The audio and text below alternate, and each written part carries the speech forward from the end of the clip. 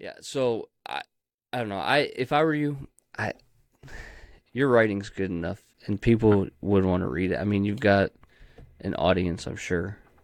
You just would have to market, and you'd have to be on social media a little bit more, which I'm sure you don't necessarily love. I can't tell you how much I hate social media. It's so frustrating and so dumb.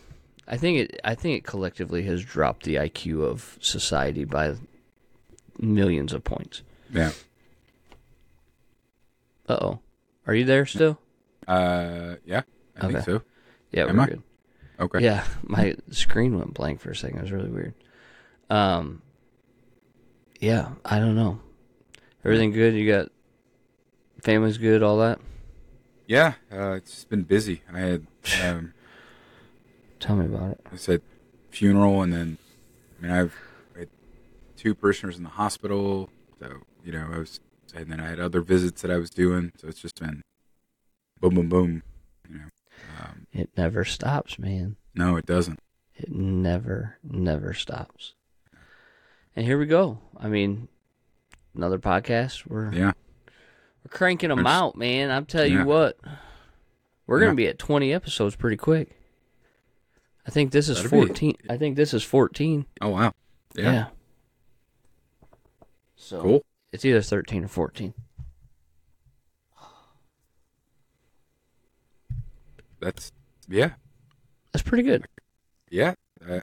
It's like we've talked for 20 hours and not even covered, No, I mean, there's so much more to talk about all the time. Well, and that, like, I like the kind of hour format that we do on audio and then, breaking it up.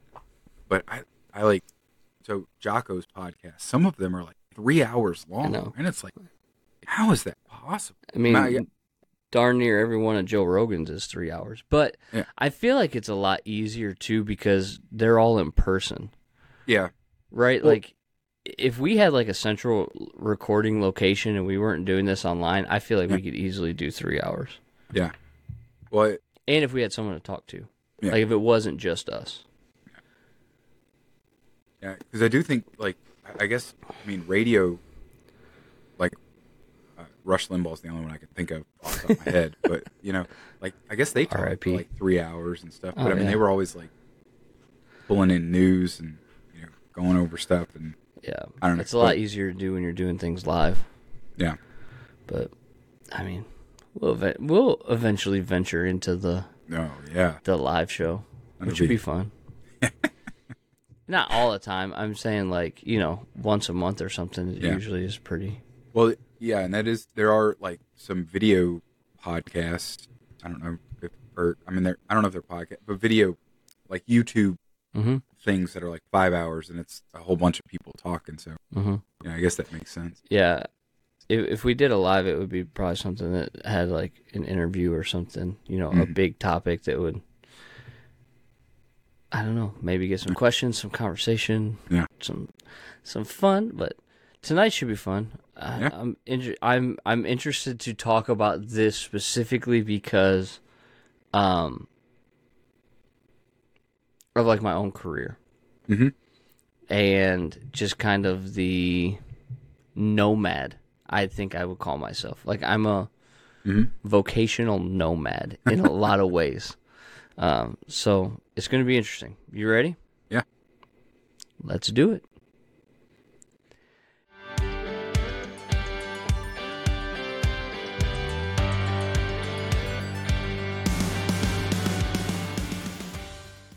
Hey, everybody. Welcome to the Two Chaps Pod. I'm AJ. He's Coleman.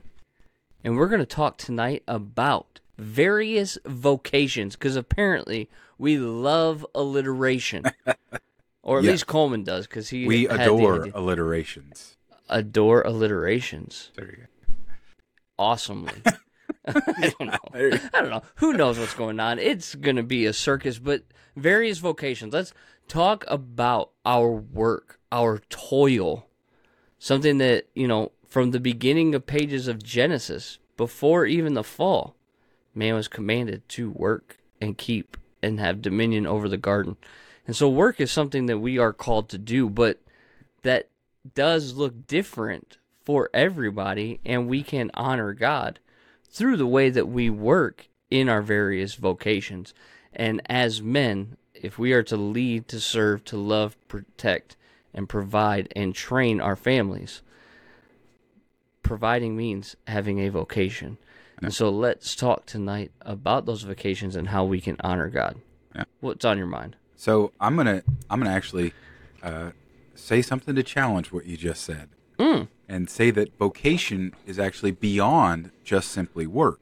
Okay. Now, work, obviously, an effort comes into it, and I because I want to make this distinction clear, because an occupation is not necessarily your vocation. Okay, you can have an occupation, but that is really a means to satisfy the vocation, and that's what you're bringing up with the providing part.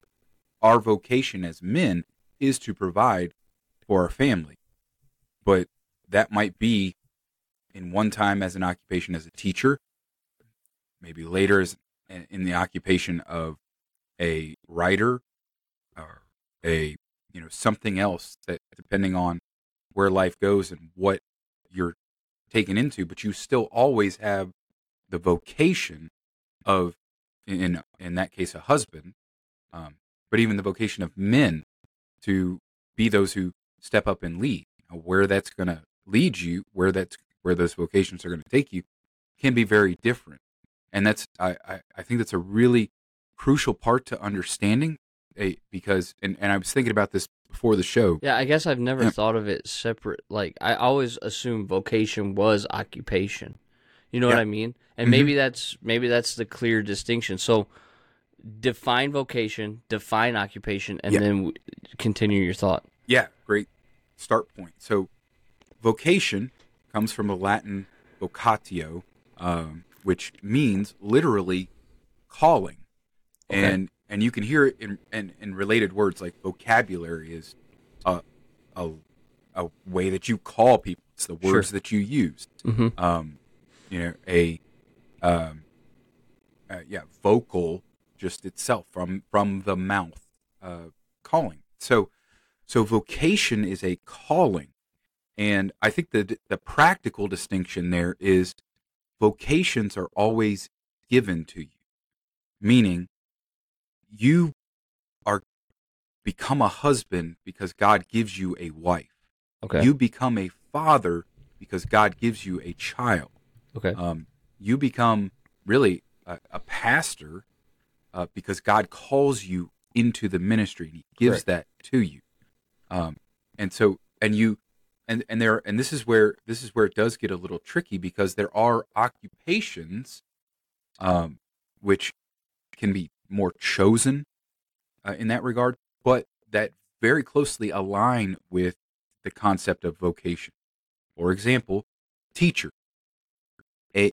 To be a teacher, a legitimate person who sets out to form and inform an audience, whether that's small children or high schoolers or college, whatever, teaching itself is a vocation.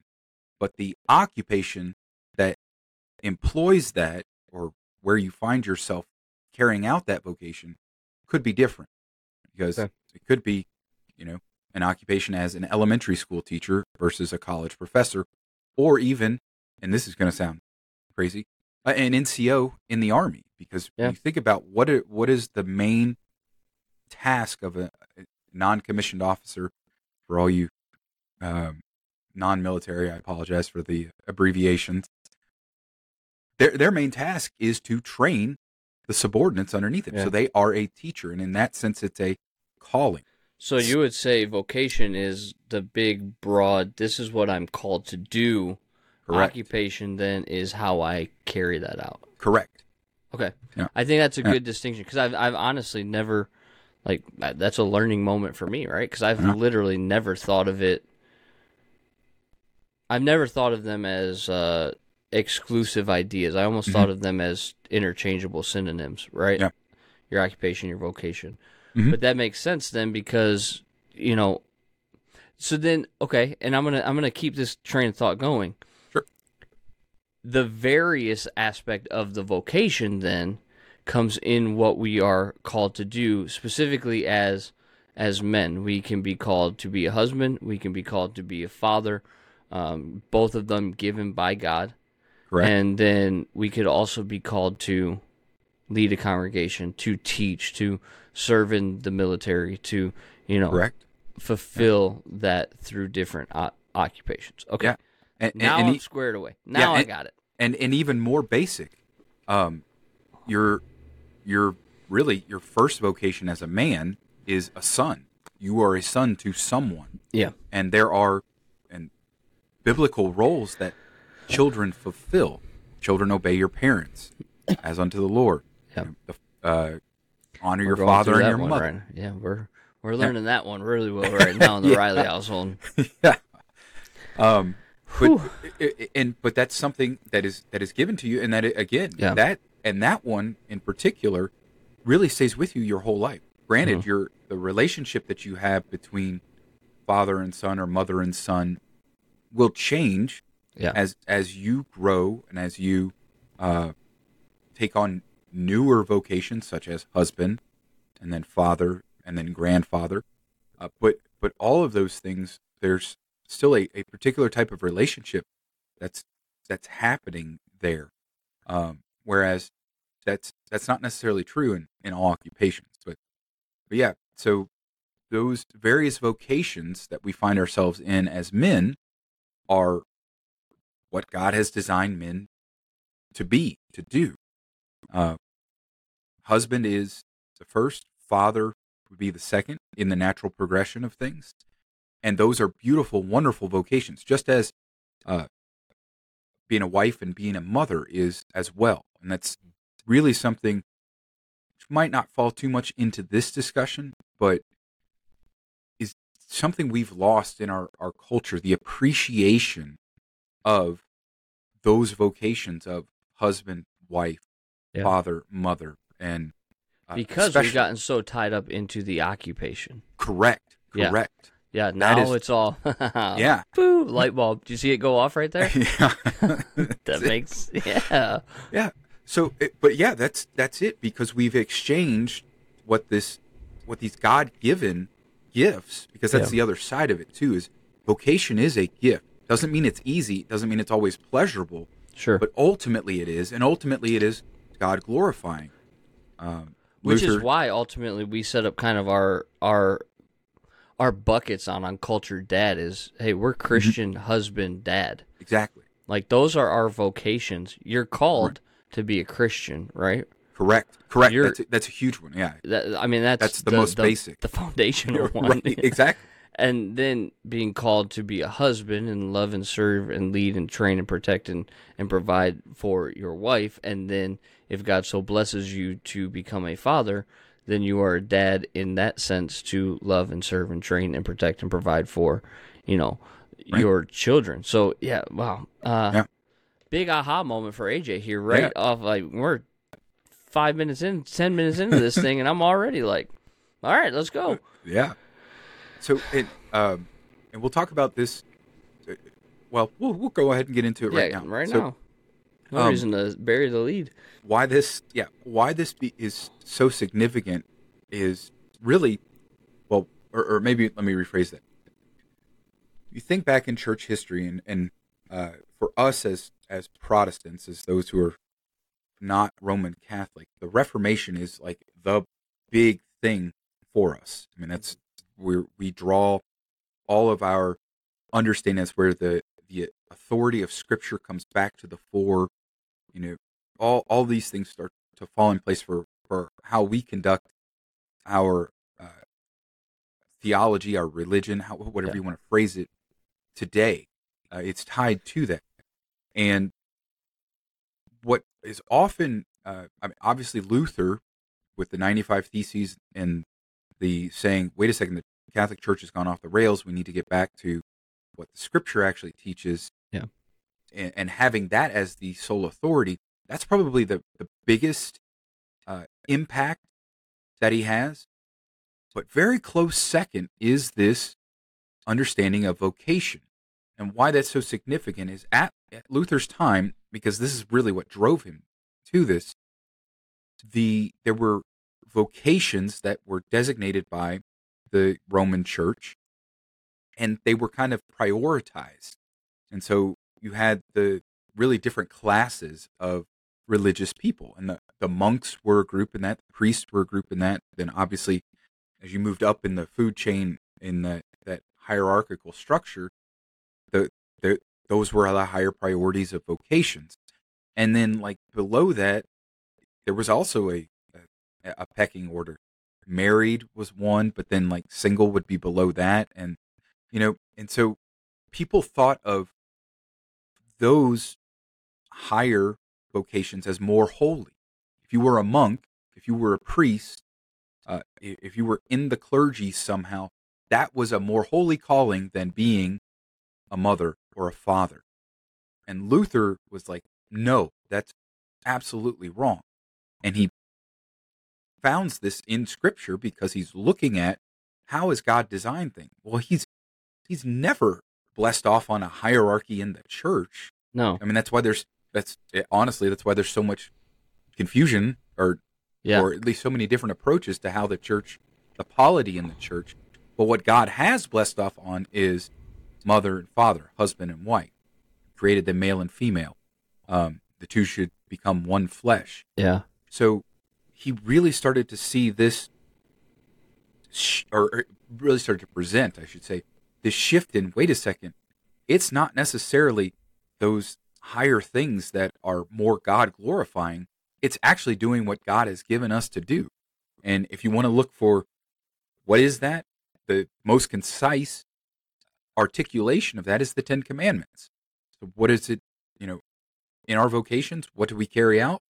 Have no other gods. Don't you misuse the name of the Lord your God. Remember the Sabbath day by keeping holy. That's the fundamental one, Christian vocation that we're all called to. And then honor your father and your mother, because everyone that has been born has a father and mother. Yeah. And continuing on with that, but that establishment of that, and he talks about this in his explanation of that commandment, honor your father and your mother, that it is just as holy of a work for the mother to change the diaper of her children, and that's even more holy than all the monks praying in whatever city he named. I forget. That's an actual quote? Yeah. That it was. Wow. It was, because. Which is interesting coming from somebody who was a former monk, right? Correct. So him saying, like, and listen, monastic life, okay, great. But again, not how God designed things. We've talked about this on, being isolated from the world is not necessarily even fulfilling Jesus' high priestly prayer in John 17, because he says that we have left them in the world so that they may, glorify God, right? Yeah. It's interesting. And, man, I can't help but think when you start talking about this kind of stuff, we had the purity culture talk a while ago. You can listen to those. You can find those videos on YouTube. But, as you're saying this, all I can think about is, the times at summer camp. Mm-hmm. Where you would have them, you got to go to a Christian college. You got to, who wants to join the ministry? Recruiting efforts, basically. Which can set up, in a way, that hierarchy still in modern, oh, I'm not as much of a Christian because I don't serve in the ministry. Right. Right? Yeah. And which, coming from a pastor's home, there's a lot of, look, I don't regret the way that I was brought up at all. I want to be very clear. I love my parents. I love the fact that my dad is still the pastor of the church that I attend now, and I honor him for that. But there is, it's not even manipulation, but there is guilt associated with, in a lot of ways. Mm-hmm. Had I not chosen to ultimately go to Bible college and then, get master's degrees in theology, I feel like I would have dealt with, guilt from, not following in Dad's footsteps, right? Or, not following the path, which is not necessarily true or biblical. Right. And ultimately, I I hate this. It makes it sound really weird when I say like I broke away from that, because I really didn't, right? Like I didn't. I just don't serve in traditional ministry as is propagated at the church camp. Mm-hmm. You know what I mean? Yeah. But I still am fulfilling my vocation. Yeah. Well, and the other side of that, I mean, so you're hitting on it, but to take it another way is it becomes this competition, and it can lead to a self-righteousness of, and I know that this is particularly a difficulty that, you know, we wrestle with as those who have been trained to that higher level of saying, well, you know, I spent 4 years in, you know, a particular school to learn this, so I know more than you. You be quiet. Which it might be true. Hold on, but you're bringing all this stuff up because do you know? All right, here I told you this off air, but I'm going to tell you right now. I'm going to say it again. I have been not a vocational, an occupational nomad, a career nomad, basically. Started as a youth pastor out of college. And then, because I do feel the calling, the vocation to serve the church. Right. But in my circle, serving the church means working in the church, right? Yeah. You start as a youth pastor, then you graduate to an associate pastor, and then you become a senior pastor. Right. Like, that's the path. Right. But for someone with my spiritual gift of bluntness, the pastorate may not be the best, you know, occupation to carry out that vocation, right? Could be some, you know, also self-reflection that needs to take place in that. But so I've been an occupational nomad. I started as a youth pastor because that's the path that you take. That's what you do. And I was not very good at it. I'm not good at administration. I teach, and I teach well because that's my gifting is teaching. But like the administration side of it, the shepherding side of it, I'm not as good at, right? So I went away. I left being a youth pastor and became a teacher. And to hit on your point of what you were saying, right? When I moved to Texas and was looking for a church in Texas, it is very hard to sit under preaching when you've been trained to be a preacher. Yeah. And that sounds very arrogant.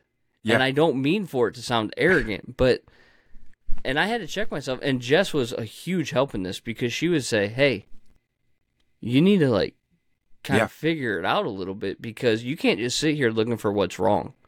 Yeah. That is, yeah. You know what I mean? Yeah, I absolutely do. And in my arrogance, that's kind of where I was at. And so we got to a point where I was like, okay, this is where we need to be. This is the church. This pastor is good. You know, like I can sit under his teaching. Right. And so we found a place. Yeah. Oh, that's a very difficult thing also is because there is in that, particularly in the church, the pastor is the pastor. It's the one that the congregation has said, you're going to be our guy. And he might be a complete nincompoop. And there may be people sitting in the pews who know the Bible way better than he does, know doctrine way better than he does. But because of that role, that office, they are to submit underneath him. Correct. And which is something that as a younger man, I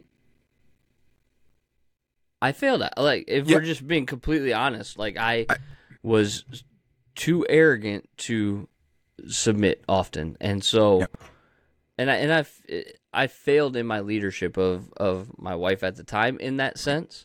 Right. And it's something that since then I have repented of and been better about. Yeah. But it's not easy. No.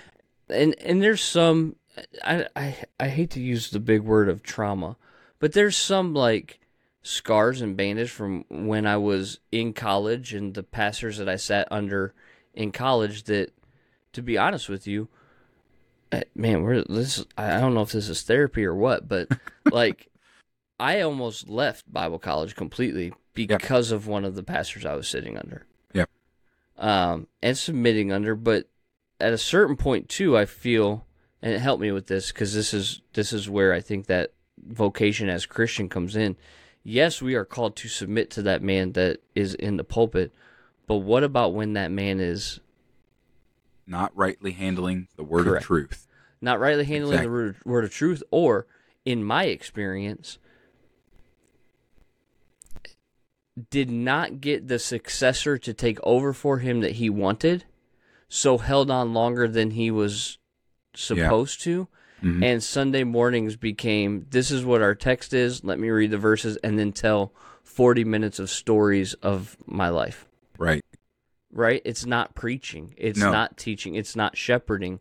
So that automatically, and maybe that kind of trained me in a way to keep the radar and the defense mechanism up completely, right? Yeah.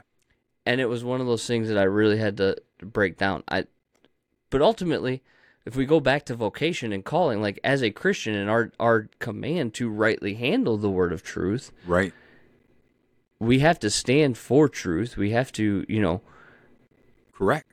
We have to Paul in front of Peter, stand nose to nose with them and go, hey, the Gentiles don't have to be circumcised. Yeah. They partake in the same grace that you're partaking in. Yeah. At what point is that acceptable? Yeah. That's a hard, and that's really difficult in families that have been at a church for a long time and they have those established relationships, but then all of a sudden their pastor is not rightly handling the word of truth. And to be clear, I did not grow up in that church because I went away. So I was only in that church for like a year, and then I'm sitting here thinking, this isn't right, but I feel like this is the church I'm supposed to be at, so I'm not just going to like up and leave.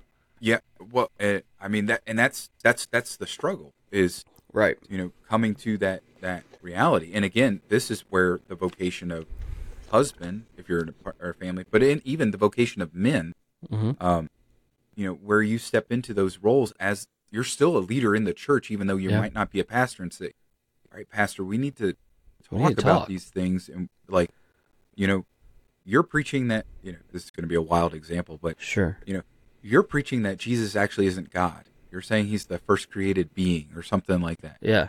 And that's heresy. And correct.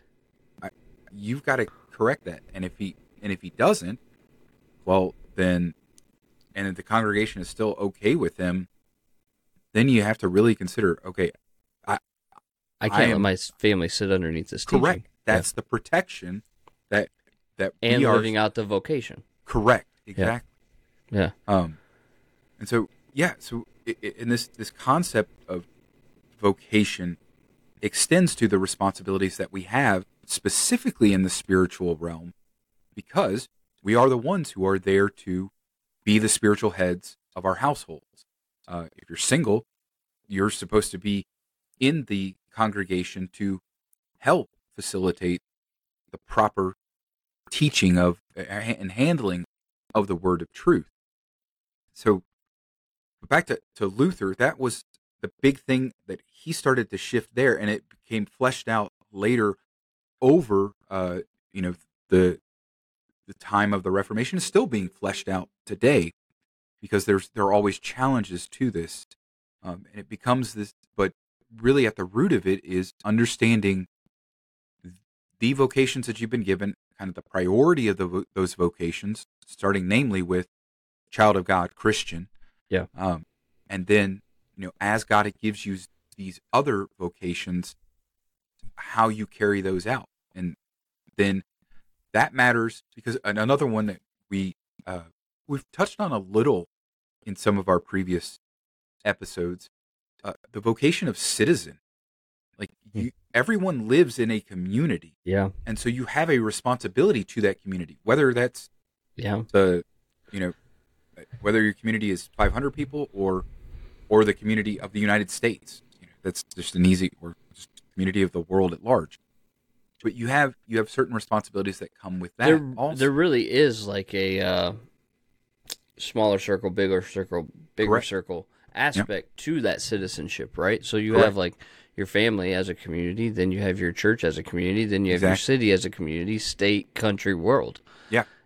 All of those vocations in which men are to serve and lead. And lead. Yes. I heard one pastor today say, he said, I'm going to say some things that are controversial, but he goes, if you're a man, you're a leader. You can't say, "Oh, I'm not a leader." No, you are a leader. Mm-hmm. The question is whether you're a good leader or you're a bad leader. Yeah. And I think that is something like that is a vocation, like we've talked about the men and women being equal, but the responsibility of leadership, correct, placed on Adam in the garden as our representative, and then subsequently all of us, like it's not something you can get away from. Correct. You are a leader. Yep. One way or the other. Yeah. And whether that means, because, and this, we often think of leader as the one being in the front, like correct, the head, the top guy. And that's not necessarily true. Because even as you are following, as we follow Christ, who is our leader, the leader, period, we are always being led by him. And so, but in our various vocations, there are other leaders that we have to follow, and in following them, we carry out our leadership for those who are following us, namely our families. So, it is, as we are called to be leaders, it is finding where that fits into, again, these various vocations. So many layers. It's like an onion. You know what I mean? That just continues to be pulled back. That's why. And sorry, I thought of Shrek. Dudes. But and maybe that's why it's so. Not to get off topic completely and make this just about manhood at large, but maybe that's why it is so difficult to kind of like nail down that definition of like what is, a man, or like being a good man, right? Because everybody has a philosophy on what it means to be a good man. And maybe it's just as simple as saying, listen, it's understanding your vocations and carrying them out to their fullest extent. But within those vocations, there are different layers under which you have to figure out, right? Like if I'm a leader of multiple facets of things, but that leadership looks different within those different facets as well. Yeah. Because being a leader inside the community doesn't necessarily mean being the top dog, but understanding, okay, I'm still responsible for making sure that the community thrives. Right. However that may look. Yeah. Yeah. Whew, man. But again, it is not easy. Whatever. It's not easy being a man and understand. Like there is a burden that comes with that. Correct. And to take that in somewhat of a different way, I think that's why we have so many societal issues. It's because of the failure. Correct. The failure and the confusion over what we're supposed to be doing. And the replacing. The replacing of men in leadership and the failure of men in leadership. Not necessarily like the forcing of those who should not be in leadership because men have failed to lead. Correct. I don't know. And we offended our feminist and feminine audience. Let us clarify that. Yeah. That does not mean that women can't be leaders or be in those positions of overseeing. What that does mean is that men, in whatever position they are in, have responsibility and need to and are held accountable for carrying those things out. So if it is a vocation designated by God that is solely for men, such as husband, father, pastor, that is then, yes, no one else can fill those things. But if it's something else that's like, governor, principal, right? Then those are president, maybe one day. Maybe that is those. That's kind of open. Now, again, men should still be stepping up and leading, because, and this gets to the confusion part. Women have a beautiful vocation as wife and mother that men cannot do. And that's something I cannot, we've said this before in the podcast, is I can't believe that we're at a time where we have to say, it's a noble thing to be a mom.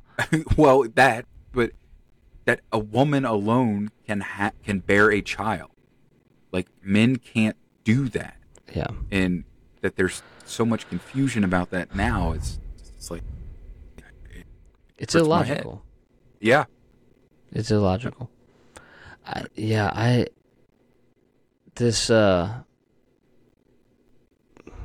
Man, this has been like very enlightening and therapeutic in a lot of ways.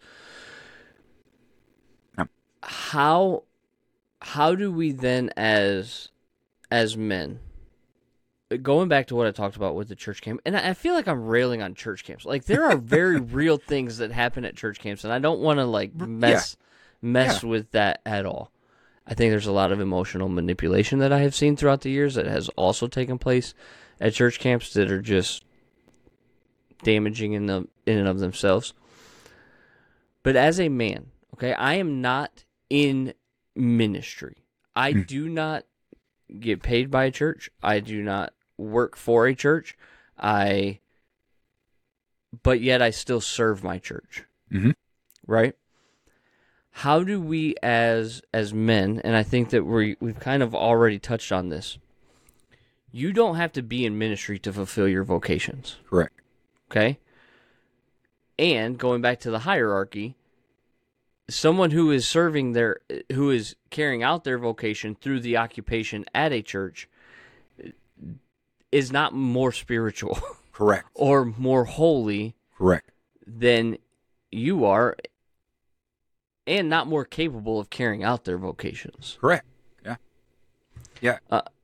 So how do we reconcile that in our mind, right? Like, I know there's the verse, whatever your hand finds to do, do it with all your might. Like, those different types of scriptures that say, whatever you do, glorify God. Correct. But practically, as a man, how do we reconcile that in our minds?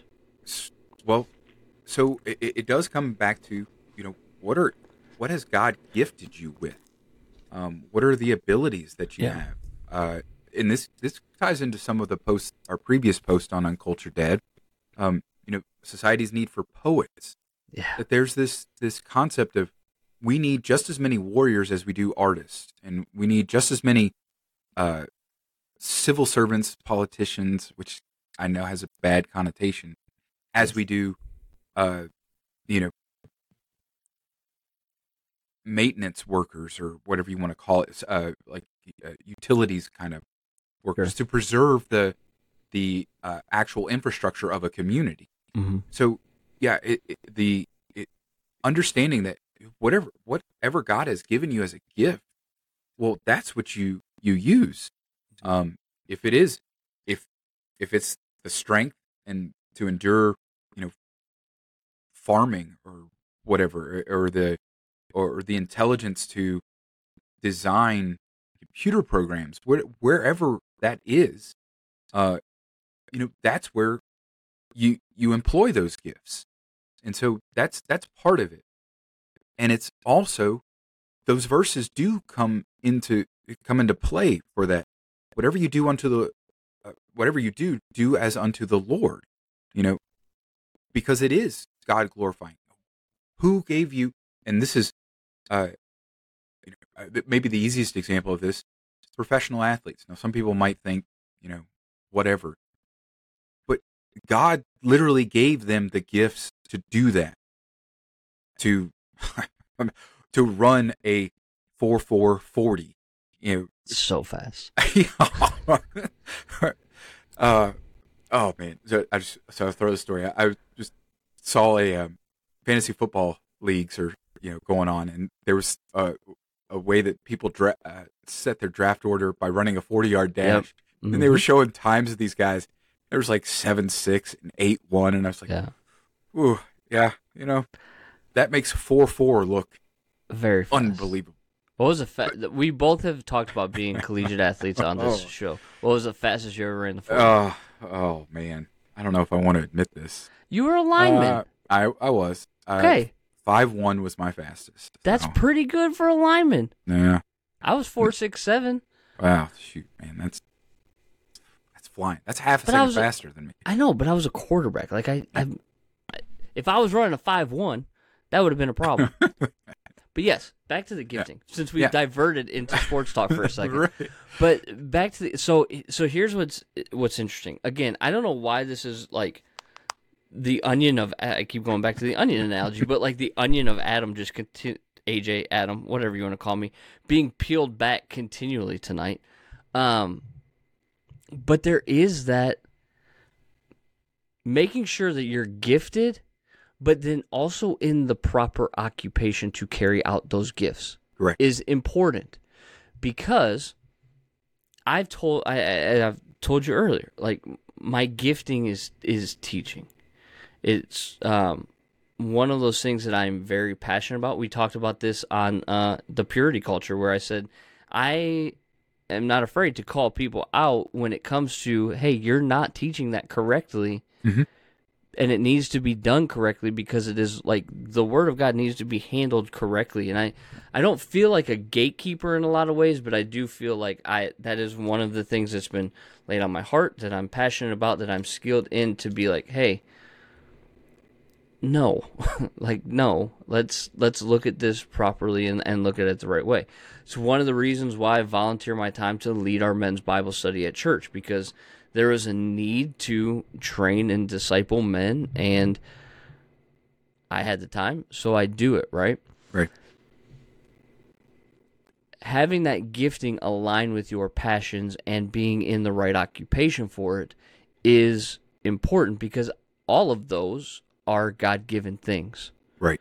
So for me, someone who teaches and could literally spend all day in my office as a youth pastor, parsing sentences and reading dead theologians and, putting together outlines, I ate that up. Yeah. And then I'd go home and do more of it, right? Or have people writing questions that I'm writing papers and giving them defenses of, like, I'd do that all day long. And then they'd be like, did you collect the money for this? And I'm like, oh, no. You know what I mean? So, like, yeah. I was not in the right occupation to do that. Right. And then, sorry, I'm going to finish this. I know it's going long. But then I find out, okay, in 2016 or 2014, when my grandfather passed away, I met his brother. And through talking to him at my grandfather's funeral, realized there was a story to tell of these two brothers who went off to World War II. And I got back to Dallas, because I was living in Dallas at the time, and I told Jess, I'm writing a book. Had no training, nothing, but it was just something that was like, this is something I have to do. And I realized that I was also skilled in writing. So now I have this aligned gift of teaching and the ability to write, which I'm passionate about. And I've never been more comfortable and happy in the fact that we have Uncultured Dad that we write about. Yep. We have the podcast that I can teach about. I now can create content for the men of our church, like in the right occupation. Right. Doing what I am called to do and glorifying God through that. Yeah. Yeah. And there is so this is also and I don't want that to sound self-righteous or prideful. Like that, it was a journey, right? Well, a huge journey to get to where I feel like I'm actually doing what I was put on this earth to do. Right. And that's the other side of the, really in thinking about leadership as men and helping younger men, is to help them discern those gifts are, Yeah. and what those callings and where they would best employ those for. And really, if you want to measure it, I know this is a very general statement, but it is the question of where are you best going to serve your neighbor? Because if you think about what is it that we are called to do as Christians, love God, all your heart, mind, soul, and strength, love your neighbor as yourself. Yep. And so when you think about your vocation, in your vocation, you are set to love your neighbor as yourself, or to maybe even increase that, love your neighbor as Jesus has loved you. Because that's the actual command he gives to the disciples, in the upper room, the night he's betrayed. So having those other, particularly as men, other men, to be able to help you discern that, and obviously that's first starts with father. If you have a good father relationship, your grandfather, which is another helpful one, especially if he's still alive. But then also like the men in your church to help with that, and women could do this too. Also, it's not saying disregard their advice and counsel, but take it from the people who have wisdom and can help you discern those things. For some, it becomes pretty obvious, like, and we're still to a degree in this culture, but I mean, definitely 150 years ago and before that, it was whatever your family was doing, that's what you would take on and do. But as times have changed and things have industrialized, and now there's information technology and all the things that are associated with that, there are a lot of other avenues that can be taken, and where those gifts can be employed. So there is a measure of discernment that goes with it. So to tie that into what you're saying, you might not discern that instantly. It may be a process. I can say from my own experience, I thought as a young boy that I would go into the ministry, going to become a pastor. But as I grew and as I talked to my pastor and other wise men, my coaches, I began to see, something a little different. And so in college, instead of majoring in religion or, and kind of going that track, I went with mathematics. Don't ask. Anyways, enjoyed it. And I graduated and then became a teacher for a year. Loved it. Coached football. Absolutely loved it. One of the things I missed the most about that occupation at that time. There was also this yearning desire in me to go and serve in the military, because I was thinking about grandfathers, and both of mine that served in World War II, and were willing to answer that call to go and fight for our country, and to realize that we were at war, both Iraq and Afghanistan at the time, and thinking about there are hundreds of thousands, maybe, of other young men and women that are going out there to protect and serve so that we might continue in our way of life. I'm capable of doing that. Why don't I? What's holding me back from doing that? And so prayed about it, thought about it, and decided to enlist. Enlisted, went through that time, but in the midst of that enlistment, really started to feel the call again to ministry, and had incidents that happened along the way that really started to push me back towards, okay, I've done my time in this occupation, but really I need to go pursue the vocation that I thought from such a long time ago of becoming a pastor. And that was, and when I say incidents, I also include in that wisdom from other men around me, particularly a pastor, a couple pastors actually. And so that's what, that changed my trajectory again, and how I ended up becoming a pastor and a chaplain, because that was the other side of it too, is with this experience as the enlisted and the events that happened in my deployments and being back from in the States. I felt very compelled to say what God is calling me into in terms of preaching His word is directly applicable to a lot of these situations that I've encountered in the military where a chaplain could speak into it. And so that's kind of how those two merged and why I ended up becoming a chaplain. Long way around to say that it takes discernment, it takes the wisdom of others, and it takes trying and failing in many things to go, okay, this is where I am.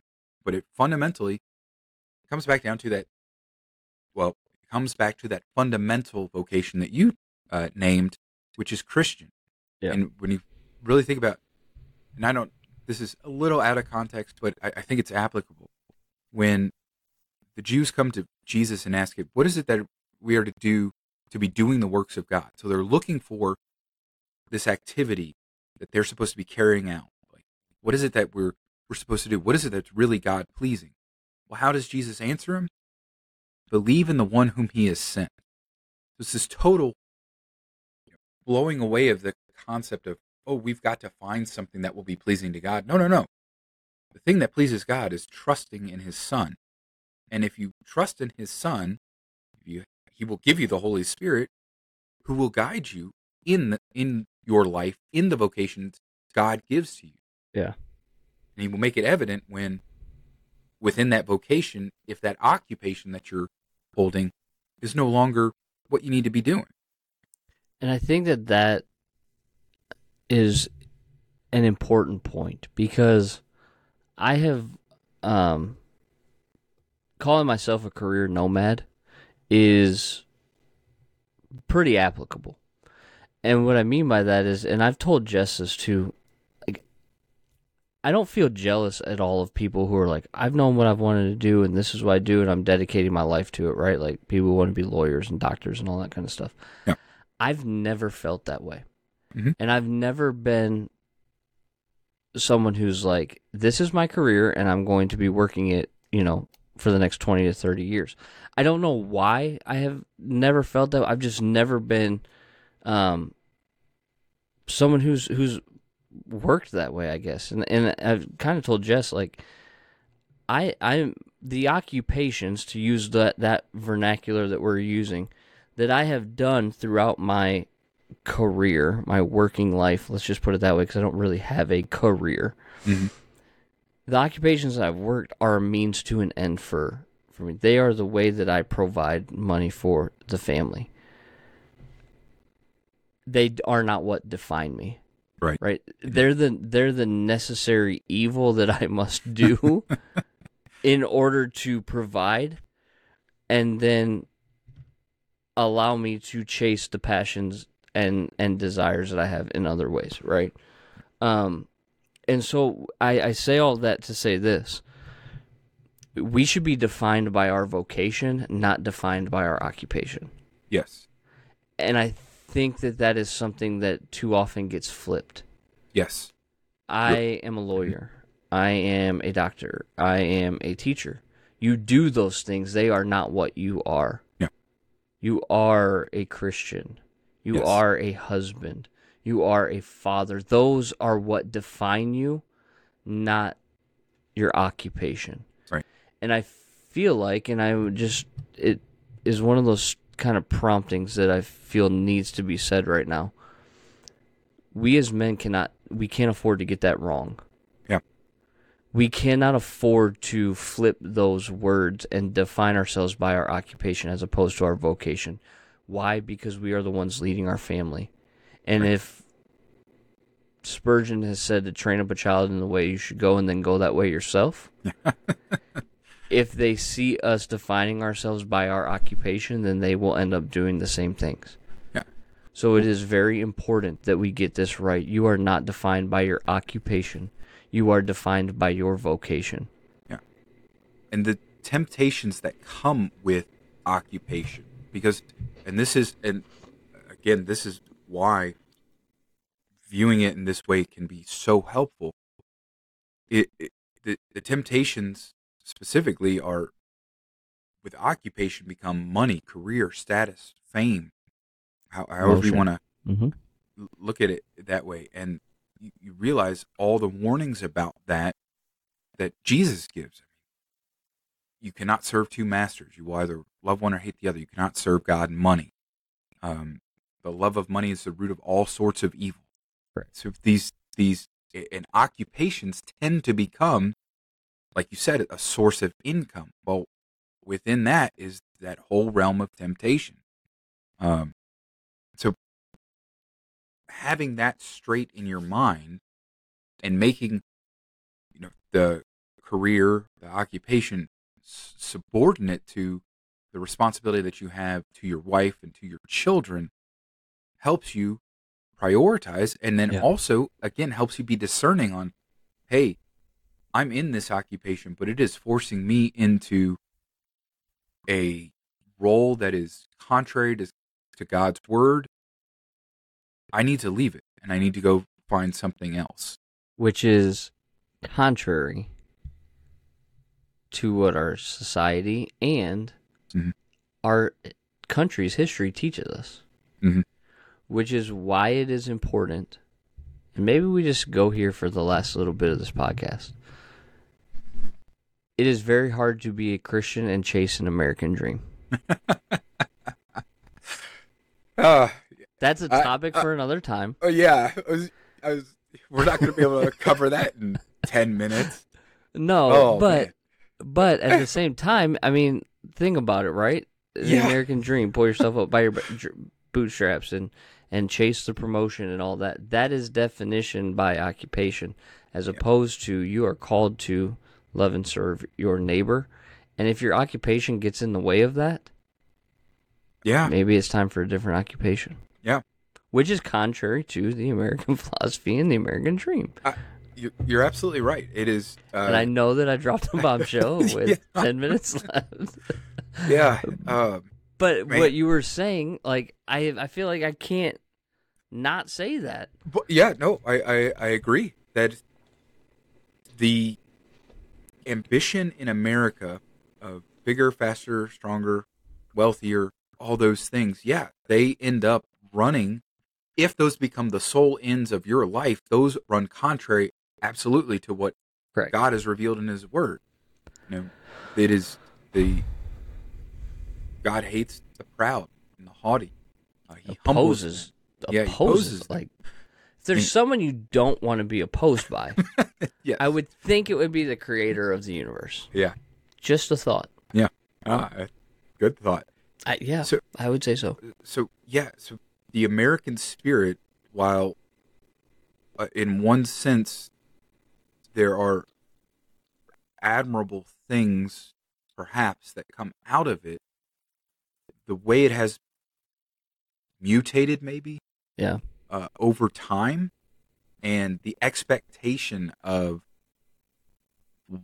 what we are supposed to achieve, now goes, it is very hard to reconcile that with God's word and his expectation of us.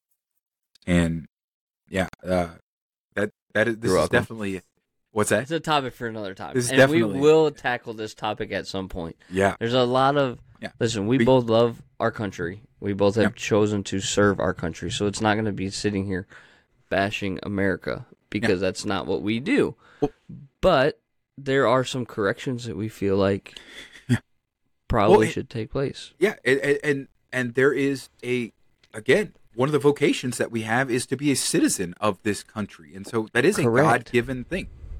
God, in his sovereignty and in his shows that we are part of this country. Exactly. And so we actually have to uphold that and carry that out, because in being a good citizen, we will be, generally speaking, we will be good neighbors to those around us. Now the tension comes in when something like a government mandate comes down that makes you act contrary to being a good neighbor, whatever it might be. or it makes you act contrary to God's word. Right. From Book of Acts, we must obey God rather than men. So again, discernment, wisdom comes in those cases. But yeah, that's another tension in the vocations that we have of how do I live as a good citizen according to God's word? Because that's the higher vocation. That's the most fundamental identity that you have as a Christian who believes what God says is true, and a Christian who strives to live as God has created you to be, and God has redeemed you to be in His Son, and God is sanctifying you to be by His Spirit. We get that part first, and that informs how we act in the vocation of citizen in our community and in our state and our country. But yeah, we will definitely have to explore that one in more detail. Of course. But let's not confuse, as we wrap up tonight, our vocation and our occupation. Our vocation is what we are called to do. Be a Christian, be a husband, and if God so blesses, be a father. Leader in all of those things. And our occupation is how we carry those things out. This is the Two Chaps Pod. We will see you next week. He's Coleman. I'm AJ. Make sure that you follow us on YouTube, hit the subscribe button and the bell for notifications, and all social media platforms. We will see you next week. Stay uncultured. Hey everybody, just want to thank you once again for spending some time with the Two Chaps Pod today. If you're on YouTube, make sure that you've liked and subscribed to our channel. Pound that bell for notifications so you can be notified when our latest content drops. If you're on social media, we are all over the place, including the brand new Threads from Meta. And I do want to remind you, for longer content, including pre-show and post-show audio, make sure you've subscribed on Spotify or on Apple Podcasts. We'll be back next week with a new episode of the Two Chaps Pod, and until then, stay uncultured.